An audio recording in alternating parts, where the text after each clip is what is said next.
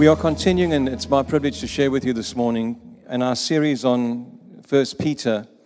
And it's looking very much at living our spiritual and Christian life on the earth at the moment. It's talking about where we are at this time and what we need to be doing. And so far, we've managed to cover the first 12 verses. We're going on from verse 13 now. And we've talked about the fact that, and we'll take a lot of time to get through 1 Peter 1. There's a lot here for us. But we've looked at the fact that, and Peter's addressed issues like the fact that we have a hope and an eternal hope in glory that has been secured for us, that our hope in Christ is not, I wish that would happen and maybe it will. It's a hope that says it will happen. He's guarding over that hope. And we've looked at the fact that there are trials and tribulations that will come our way, but God is guarding our faith in our ability to come through that. And last week, Ed looked at the fact that we are blessed to have the knowledge that we have, that there are things that we've been exposed to that the angels would have loved to have known, that God has revealed to us as His children, and spoke about where we are. Peter then gets down to talking about the practicalities of living our life for Christ in this world. And the first thing that he does is talk about holiness and preparing our minds to serve God. I want to read the scripture, and I've just gone to the wrong one. How have I lost my place? Excuse me just a moment. 1 Peter 1 verses 13 to 16, I'm reading from the NIV. Therefore, with minds that are alert and fully sober, set your hope on the grace to be brought to you when Christ Jesus is revealed at His coming. As obedient children, do not conform to the evil desires you had when you lived in ignorance. But just as He who called you is holy, so be holy in all that you do. For it is written, be holy, because I am holy. When Peter begins to speak about how we should respond to this great promise that we have, and how we should respond in the times of trials, and how we should respond with the privileged place that we have, he starts off with the instruction to be holy. And that's a big one. I don't know about you, but what do you see as holiness? You know, it's one of those concepts like faith that we can make very obscure and very formless, and we can say, well, I want to have more faith, but I don't quite understand what I need to do. And I've preached once before, probably about 4 or 5 years ago, that some of us approach it almost like bodybuilders. I'm going to strengthen my faith muscles. I believe for this until the veins pop out on my forehead. And that's not what having faith is about. Having faith is about practically putting into play what you believe God can do. It's about saying, I believe what He says to the extent that I will do something about it. It's a practical step. If we make things too obscure and unformed, it's our cop-out. Well, I can't do that because I don't quite understand it. So what is being holy? Does it mean that we have halos and we walk around with these little floating lights behind us like the nativity play with the little angels? Does it mean that we have an aura of light around us, that we walk around in a state of spiritual ecstasy and we are holy? If that's what we're thinking, then it's really difficult to do that. Where do I start? What's the practical beginning of starting with that? So Peter begins to give some understanding in a practical way of what it is to be holy. Because for us to be able to walk in holiness, it needs to be something doable. I need to say right at the beginning, I haven't cracked the concept of this in my life. So please don't look to me as your holy leader. I'm working on it. And as we go through this, we'll realize that it's a process that we go through, and it's a challenge for us. Can I just give that to you? Thanks, love. Our eternal spirits, and this I need to remind you again, when we talk about developing our lives in our Christian walk daily, there is a task that's already been completed, and I will repeat it over and over again because it's important. We are not working to make ourselves acceptable to God. We can never do that. We are not working for our salvation. We are not meeting a standard of salvation. We have been given salvation through Jesus Christ dying on the cross. He fulfilled the plan and purpose of God. He was holy. He has made us righteous before God, and we cannot do that for ourselves. It's a free gift from God, and once you are born again, you are righteous before God, and you are going to heaven. You can't work on that, and no one can take that away. That's in the bank. That's our hope of glory that we have. That's our secureness in God. We are anchored in holy places by Christ Jesus. He's our advocate in heaven. He's praying for us in heaven. That is secured. But how we live our life down here is a process that we can work towards and we can do something about. And so we are called to be holy as He is holy. Peter gives his first guidance by saying to people they need to prepare their minds. Let's just read that scripture again. Therefore, with minds that are fully alert. Our minds need to be alert. We need to prepare our minds. Now, I know there are Greek-speaking people here, so I already get into deep water when I start using my Greek words that I get from a concordance, and I hope I say them right. But the Greek word for mind used here is the word dianoia. It's used 12 times in the New Testament. And it refers to the working of the mind. It refers to how we use our minds. It refers to our intellect. It refers to making decisions. And that's really, really important, because holiness, we can see in some people's mind, is a feeling. It's a shoo-wah, there's holiness around here. But actually it involves a decision. It involves many decisions. Much of our thinking is in response to programming that we've had in our life, our experience and what we've been taught. And when we get to make a choice, we dig into that experience. So a child finds out that one day they touch the cooker and it hurts their hand. And so next time when they walk towards the cooker, they don't touch it because they've learned that. And it's stored in their mind, and they use their mind to say, that is not good for me. And as we go through life, we develop a sense of this is right, this is wrong, this is good, this works, and this doesn't work. And that is both good, because we learn from our mistakes, but it's limiting. Because if we haven't experienced something or done it or don't understand it, we will tend to shy away from it. When we're called to be holy in our thinking, I look at it this way. When I become a child of God, I become exposed to God's way of thinking. I become exposed to God's plan and His thinking through His Word and through His Holy Spirit in me. And I get challenged sometimes to have my thinking in line with that rather than with my experience and the world that I've lived in. I can give you two very simple examples. The Apostle Peter is in a boat in a storm with the other disciples. Jesus comes walking on the water, and Peter, I think in a moment of great strength or weakness, says, Lord, if it's really you, ask me to come to you. And Jesus says, come, walk on the water. Now, there is a place in Peter's mind where it's firmly established you don't get out of the boat while it's still at sea. Getting out the boat is fine when you're at the beach, that works. Getting out of the sea doesn't work. Years and years and years as a fisherman, and all he's been taught by his father and his grandfather says, don't get out of the boat in the middle of a storm in the sea, you're going to sink. But God's word and the instruction of Jesus says to him, come towards me. And so he has a decision to make. Do I follow what I believe is right because of my experience, or am I prepared to override that by obeying the instruction that Jesus Christ brings to me, that God brings to me? And he makes the decision to get out and stand on the water, and strangely it works. And I think I've said before, it's never worked for me.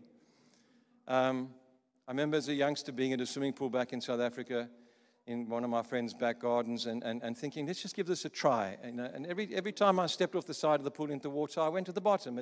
Every single time, 100%. That's what my experience is. But when Jesus said to Peter, right now, it's right for you to walk on the water, his word overrode, and Peter had a decision to make. What do I believe? Do I do Jesus' way, or do I do my way? The other example is the disciples when Jesus fed the 5,000. You've got 5,000 people, and they see in Jesus' possession 5 loaves and 2 fishes. And he says to them, get the people to sit down in groups and go and feed them with us. Now, again, everybody's logic is 5 loaves, 2 fishes, 5,000 people. Long division, this is not really going to work. And yet they had to make a decision. Were they going to say, Lord, that's impossible, we will not do that. You're asking us to do something which will embarrass us, and this is ridiculous. Or are they in a position to say, because we know this Jesus, because we have walked with him, because we have seen what he could do, because we have learned to trust him, we are prepared to believe him over and above what our experience and our teaching says, and we're prepared to step out and do this thing and make a decision to do it his way rather than our way. In Matthew chapter 22, verse 37, it says, Jesus replied, love the Lord your God with all your heart and with all your soul and with all your mind. He says that all of us should love God. It's not just an emotional thing, although in loving God there is often emotion because he's a wonderful person. And when we are in wonderful times of prayer or worship, we often feel emotional about what God has done in our lives. And when God intervenes in a wonderful and miraculous way, we feel emotional. But it's not just emotion. It's not just a heart thing, it's also a head thing. He says, love the Lord your God with all your mind. In other words, I'm taking this powerful part, this center of my life, the framework that I live by, that's been established over years of effort in studying and experiencing and being taught and remembering. I'm taking that and I'm saying, I'll give even that to you, because living a godly life is not about walking around in a religious ecstasy.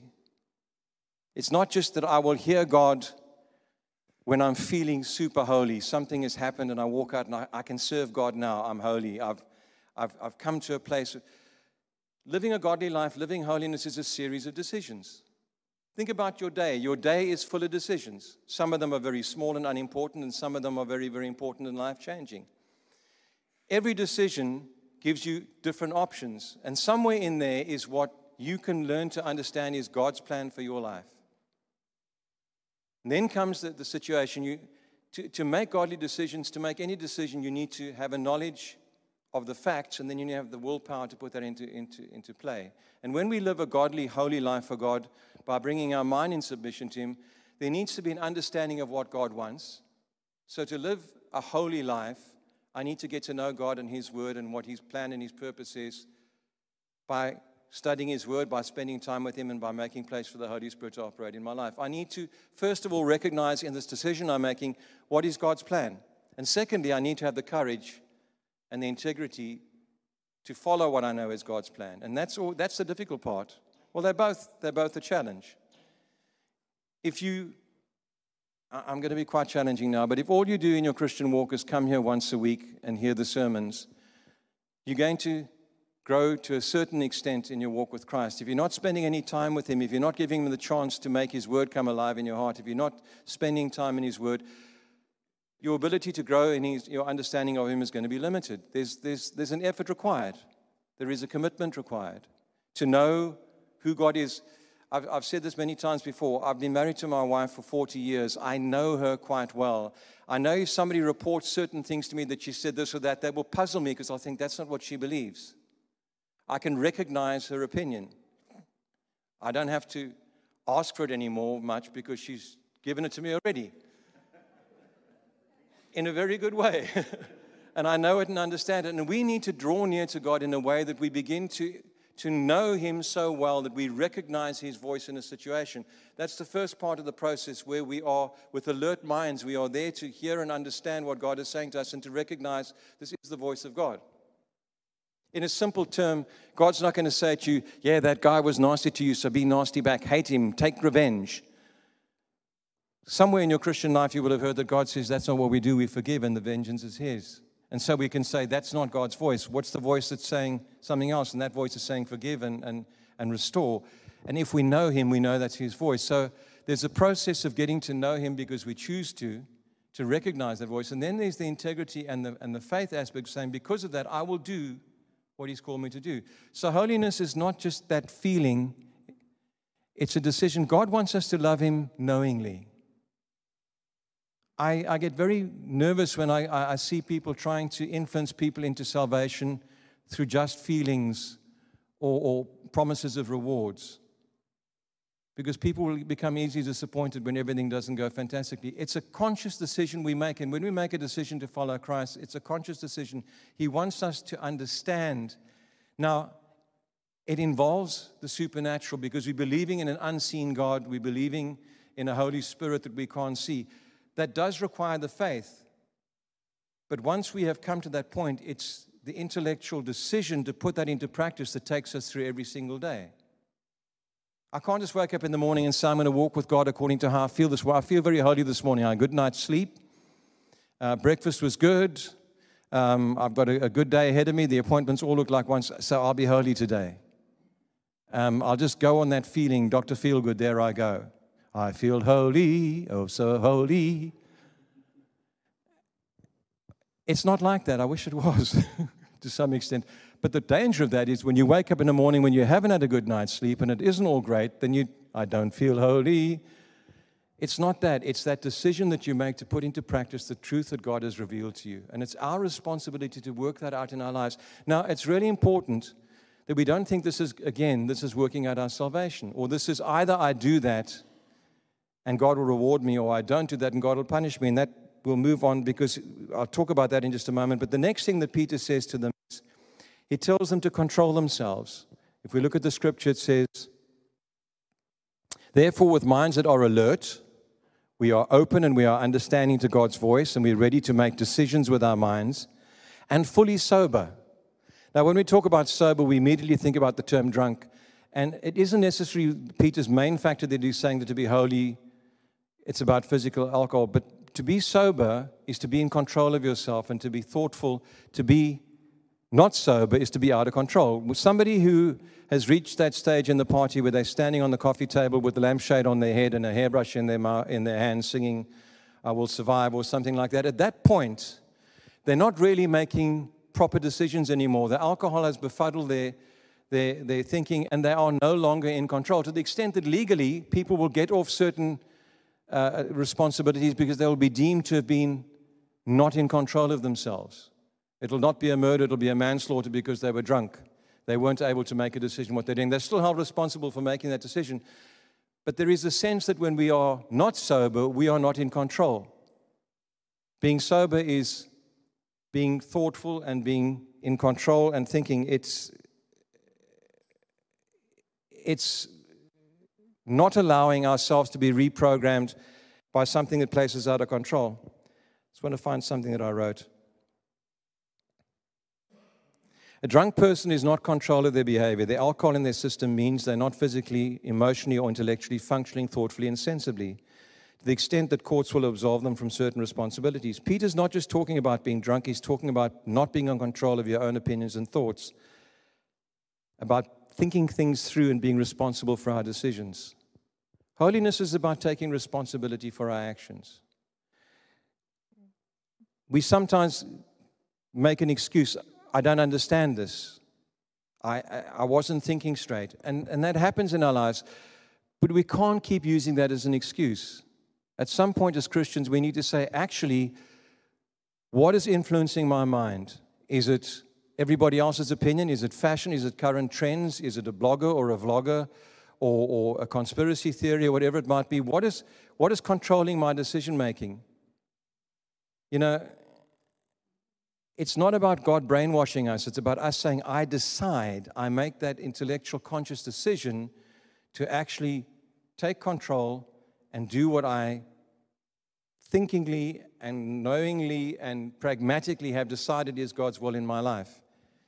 Who's in control of your thinking? You know, if you can look at us as Christians growing up from being spiritual babies to being spiritually mature, there's certain times in our physical growth and our intellectual and emotional growth when we're very vulnerable to other people's opinions. Teenagers hate to be told this, but they're very vulnerable to other people's opinions. They're at a stage in their life when they're trying to develop a self-image. And that self-image is very complicated because they have a picture of who they think they should be, and that's created by social media and by advertising. They're supposed to look like this, dress like this, speak like this, go to these places, listen to this music. They have a perception of what they think they are themselves. They have a perception of what they think other people think they are. It gets very confusing, and that's why you have these young people who are at a very, very vulnerable place of handing over control of their lives to peer pressure or to their friends. And then, hopefully, they grow through that and become more in control of their own lives and make decisions because of good thinking processes, good pragmatic thinking processes. Well, in our spiritual growth, we're pretty much the same. There's vulnerability in our lives sometimes where we give away that control to the opinions of other people, which we don't check out and we don't research and we don't lay against God's word. And we are not, Scripture says God's not given us a spirit of fear, but of power and of love and a sound mind. And if you look at the translation, it says of self-control. Peter's saying to people, you take control of your life. And then when you have control of your life, you decide to submit that to God because you have decided logically and pragmatically that that's what you believe is the best way you should go.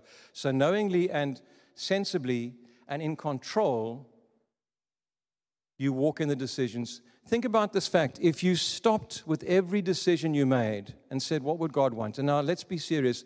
I don't think God's going to make heaven jump up and down because you chose a toasted ham and cheese over a toasted cheese and tomato.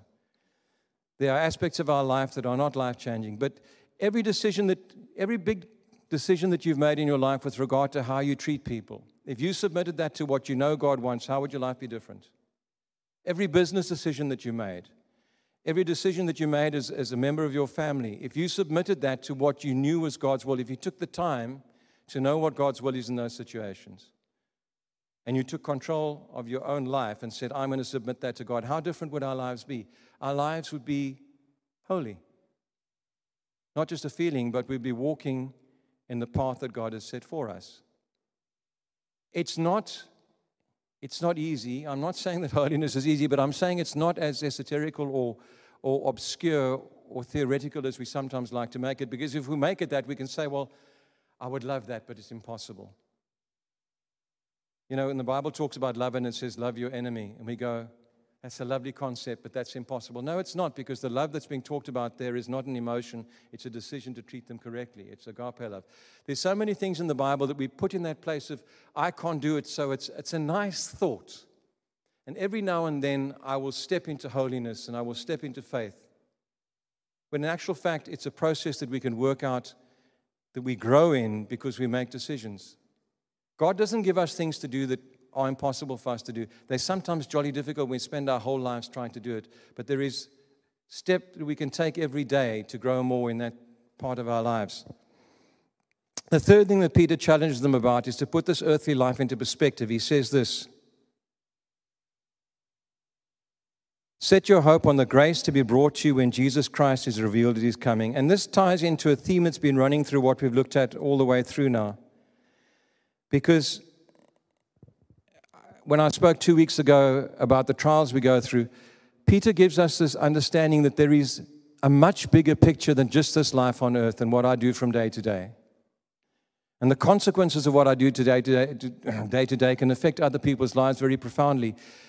Therefore, it's worth me sacrificing my will for the greater purpose that God has. It's worth it for me to go through trials and challenges now and to live out God's plan and purpose for my life in those trials and challenges, because there is a greater reward, there is a greater picture, there's eternity. This life we live is such a short one. Giving this to God and walking in his holiness is worth it. And it talks about the grace. And I just had a look at what that word means. And it talks about this. This is from Strong's definition. It talks about it being gratitude and joy and liberality and thanks. Thayer's definition says this: that which affords joy, pleasure, delight, sweetness, charm, loving, grace, or speech. We are anticipating the fullness of God's joy and plan for our future to be lived out in eternity with him. Eternity in being in the fullness of God is what lies ahead of us. And right now I have to make a decision about whether I'm going to respond to unkindness with anger or with forgiveness. And my flesh is screaming, but you don't like this person, so take revenge, be catty, be snide, be unkind, use your influence to put them down, make them feel bad. And we're saying right now I want to fulfill that desire of my flesh. Somebody hurts us and we want to hurt them back. And God is saying, forgive, love your enemies. And we have a choice. That is the eternal path to God's reward. And the other one is my flesh getting its way now in the short term. And again, I want to say, it's not, when we are looking at this reward that God brings into our lives, it's not about, as a believer, I'm born again in Jesus Christ. I'm going to heaven. That's been done. I'm righteous before God. It's not about getting to heaven because I'm submitting to his will. It's about building up that reward. How can I put this? I don't want my soul accomplishment in eternity as being unpunished. I did just enough in accepting Jesus Christ to go to heaven and not go to hell. Whew. That's my ambition in life. Now, that's a great thing. That's a fantastic thing. But the Bible says we have the option of being welcomed into heaven with these words: well done, good and faithful servant. I want that. I want that and all that goes with that. I don't want just to be unpunished. And so when we look to this grace and we look to this reward, it's a challenge to us to look in perspective, to giving into that short-term gratification of my will and my plan and saying, well, I'm just a man. I'm not holy as God is. Or making the decision for the long-term fulfilling of God's purpose in my life and taking that another step down the road to becoming holy as he is holy. Can we do it? It's jolly difficult, but guys, Jesus did it as a man. Do you realize, this is something I keep reminding myself, we often say we are grateful because Jesus died for us, and I am grateful that Jesus died for me. But before he died for me, he lived for me for 33 years. For him to fulfill God's plan, he needed to be sinless. He needed to walk in holiness. And that meant that for 33 years, each of those decisions that came his way, he had to weigh up against what his earthly feelings were and what his Father was telling him to do. And at one point he says, I only do the things my Father says. He made choices. I think about this often. We are foolish if we think that Jesus hung on the cross before thousands of people that were shouting and screaming and were crucifying and murdering him and thought, this feels really good. Because I'm fulfilling my Father's purpose, I feel really good about this. I feel comfortable. I feel fulfilled. He must have felt pain and anger and bitterness and wanted to lash out and think, who are these people doing this to me? I'm the Son of God. But he chose to be holy. He chose to say, Father, forgive them. It was not a feeling, it was a decision. In terms, why? Because of the great love that he had for us and his desire to see us enjoying the grace of God in that fulfillment. It's a sense of perspective that Peter brings back time and time again. And the final thing that Peter says to them in these scriptures is he tells them to face the reality of what God is like. God is set apart from human sin. He is. He can't sin and he cannot abide sin. The grace that comes to us through the blood of Jesus Christ protects us from that and makes us righteous before God. But God has chosen to set himself away from sin, and he calls us to make a decision to set ourselves apart.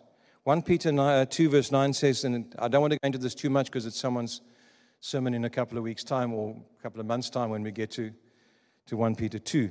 But it says, you are a chosen people, a royal priesthood, a holy nation, God's special possession, that you may declare praises of him. We are chosen. We are set apart. In the King James Version, it's the Old King James, it says, you are a chosen people, a royal nation, a peculiar people.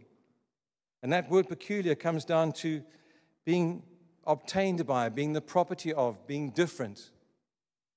Guys, if we want to walk in the holiness of God, we are going to be different from everybody else that doesn't. There is a mindset that says, I'm going to live as much like anybody else in the world so that by being amongst everybody in the world and doing all that they do, I can win people across. Jesus went amongst sinners, amongst tax collectors and prostitutes and drunkards, and he didn't become like them. He was apart, but his love, he gave them something, and they saw something different, and they wanted it. He comes into the home of Zacchaeus, who's a tax collector. He was a basically organized crime in his city, and he comes into his home, where other people say, don't go there. Jesus goes there, but he goes there holy, and he comes away having changed them and not being changed by them. We've got to be careful by that philosophy that says, I remember years ago, I played in a Christian band, and we had a really lovely young Christian guy that was part of the band. And years later, I met him, and he said, I've come to understand the grace and the freedom of God. And so I've changed my lifestyle. And his language was filthy, and his sense of humor was bad. And he said, I get more contact with people this way. And I just wanted to cry out, because that's not what grace says we should do. That's not what's going to change people's lives. I am not an expert on Judaism, but I taught a little bit of it at school in RS. And one of the things that was interesting to me when I began to look at it is the Jewish concept nowadays of the Messiah or the Messianic age differs from different Jewish styles of worship. But there is a consistent thought through that either the Messiah's return or the introduction of the Messianic age will be when they accomplish what they've been sent to do, which was to fulfill the law, because they still believe they're under the law, not under grace. And so it will happen when they do what God said.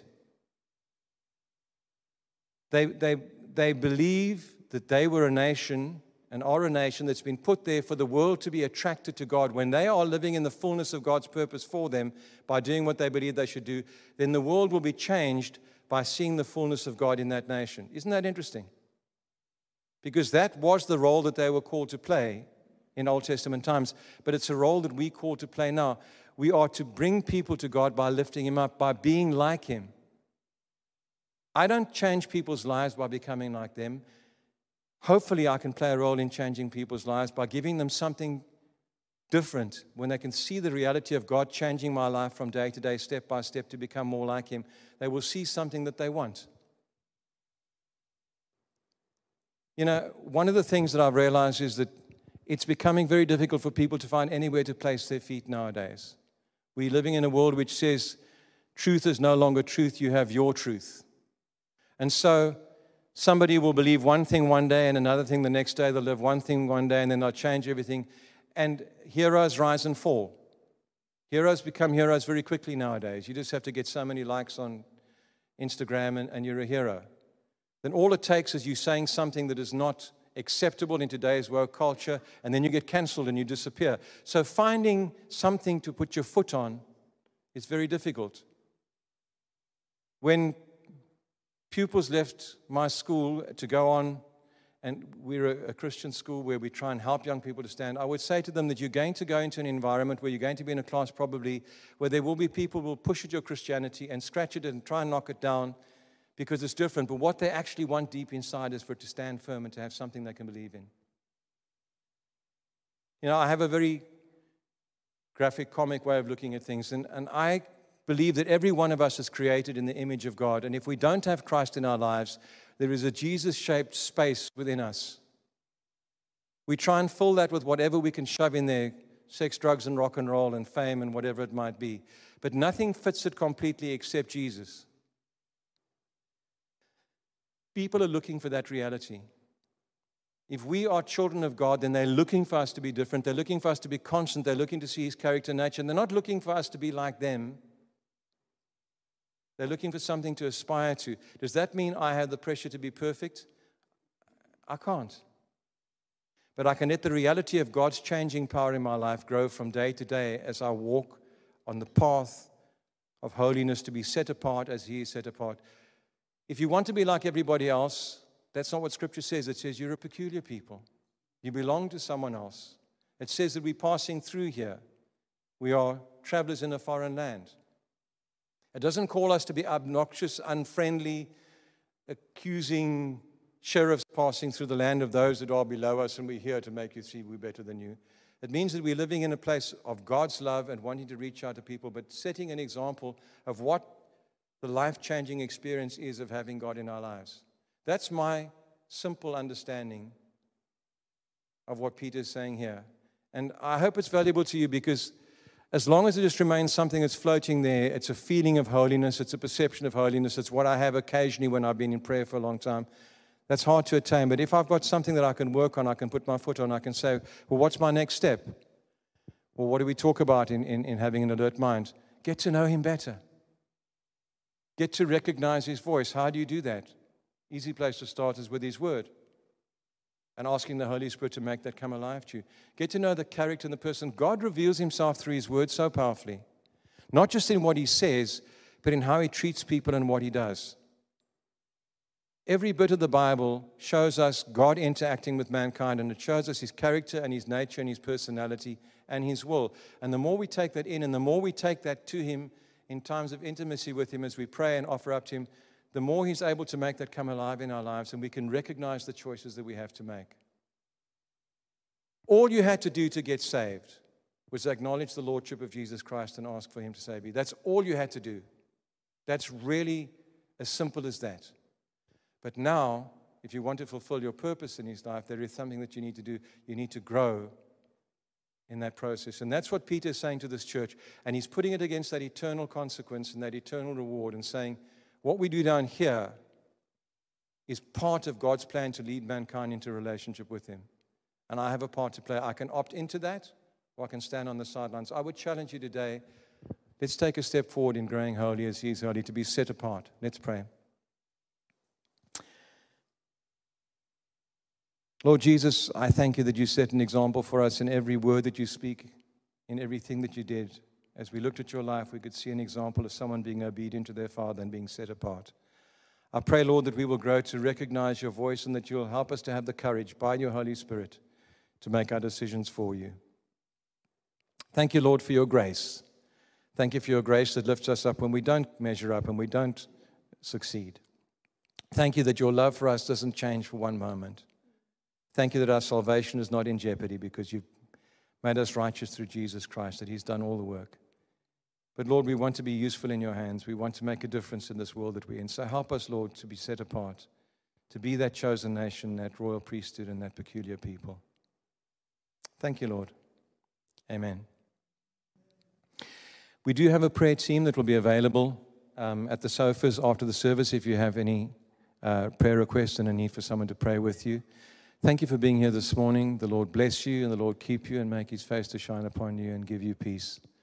And go forth and be holy. Amen.